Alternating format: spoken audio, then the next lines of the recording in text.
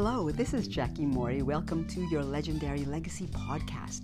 Today is part 2 of Master Your Morning, and I'd like to talk about 3 things that you must avoid so that you can truly master your morning and live an epic life.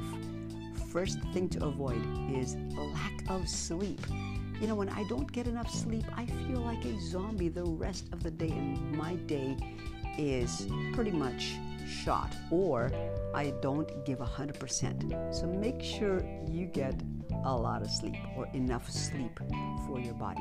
Second thing to do is to avoid checking social media first thing in the morning.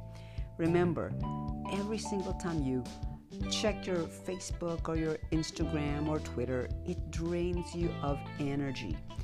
And so I want you to save that for later on in the day, a specific time after you get your most important work done, after you create the thing that you want to create and the things that you want to get done, the most important tasks that you have done for the day.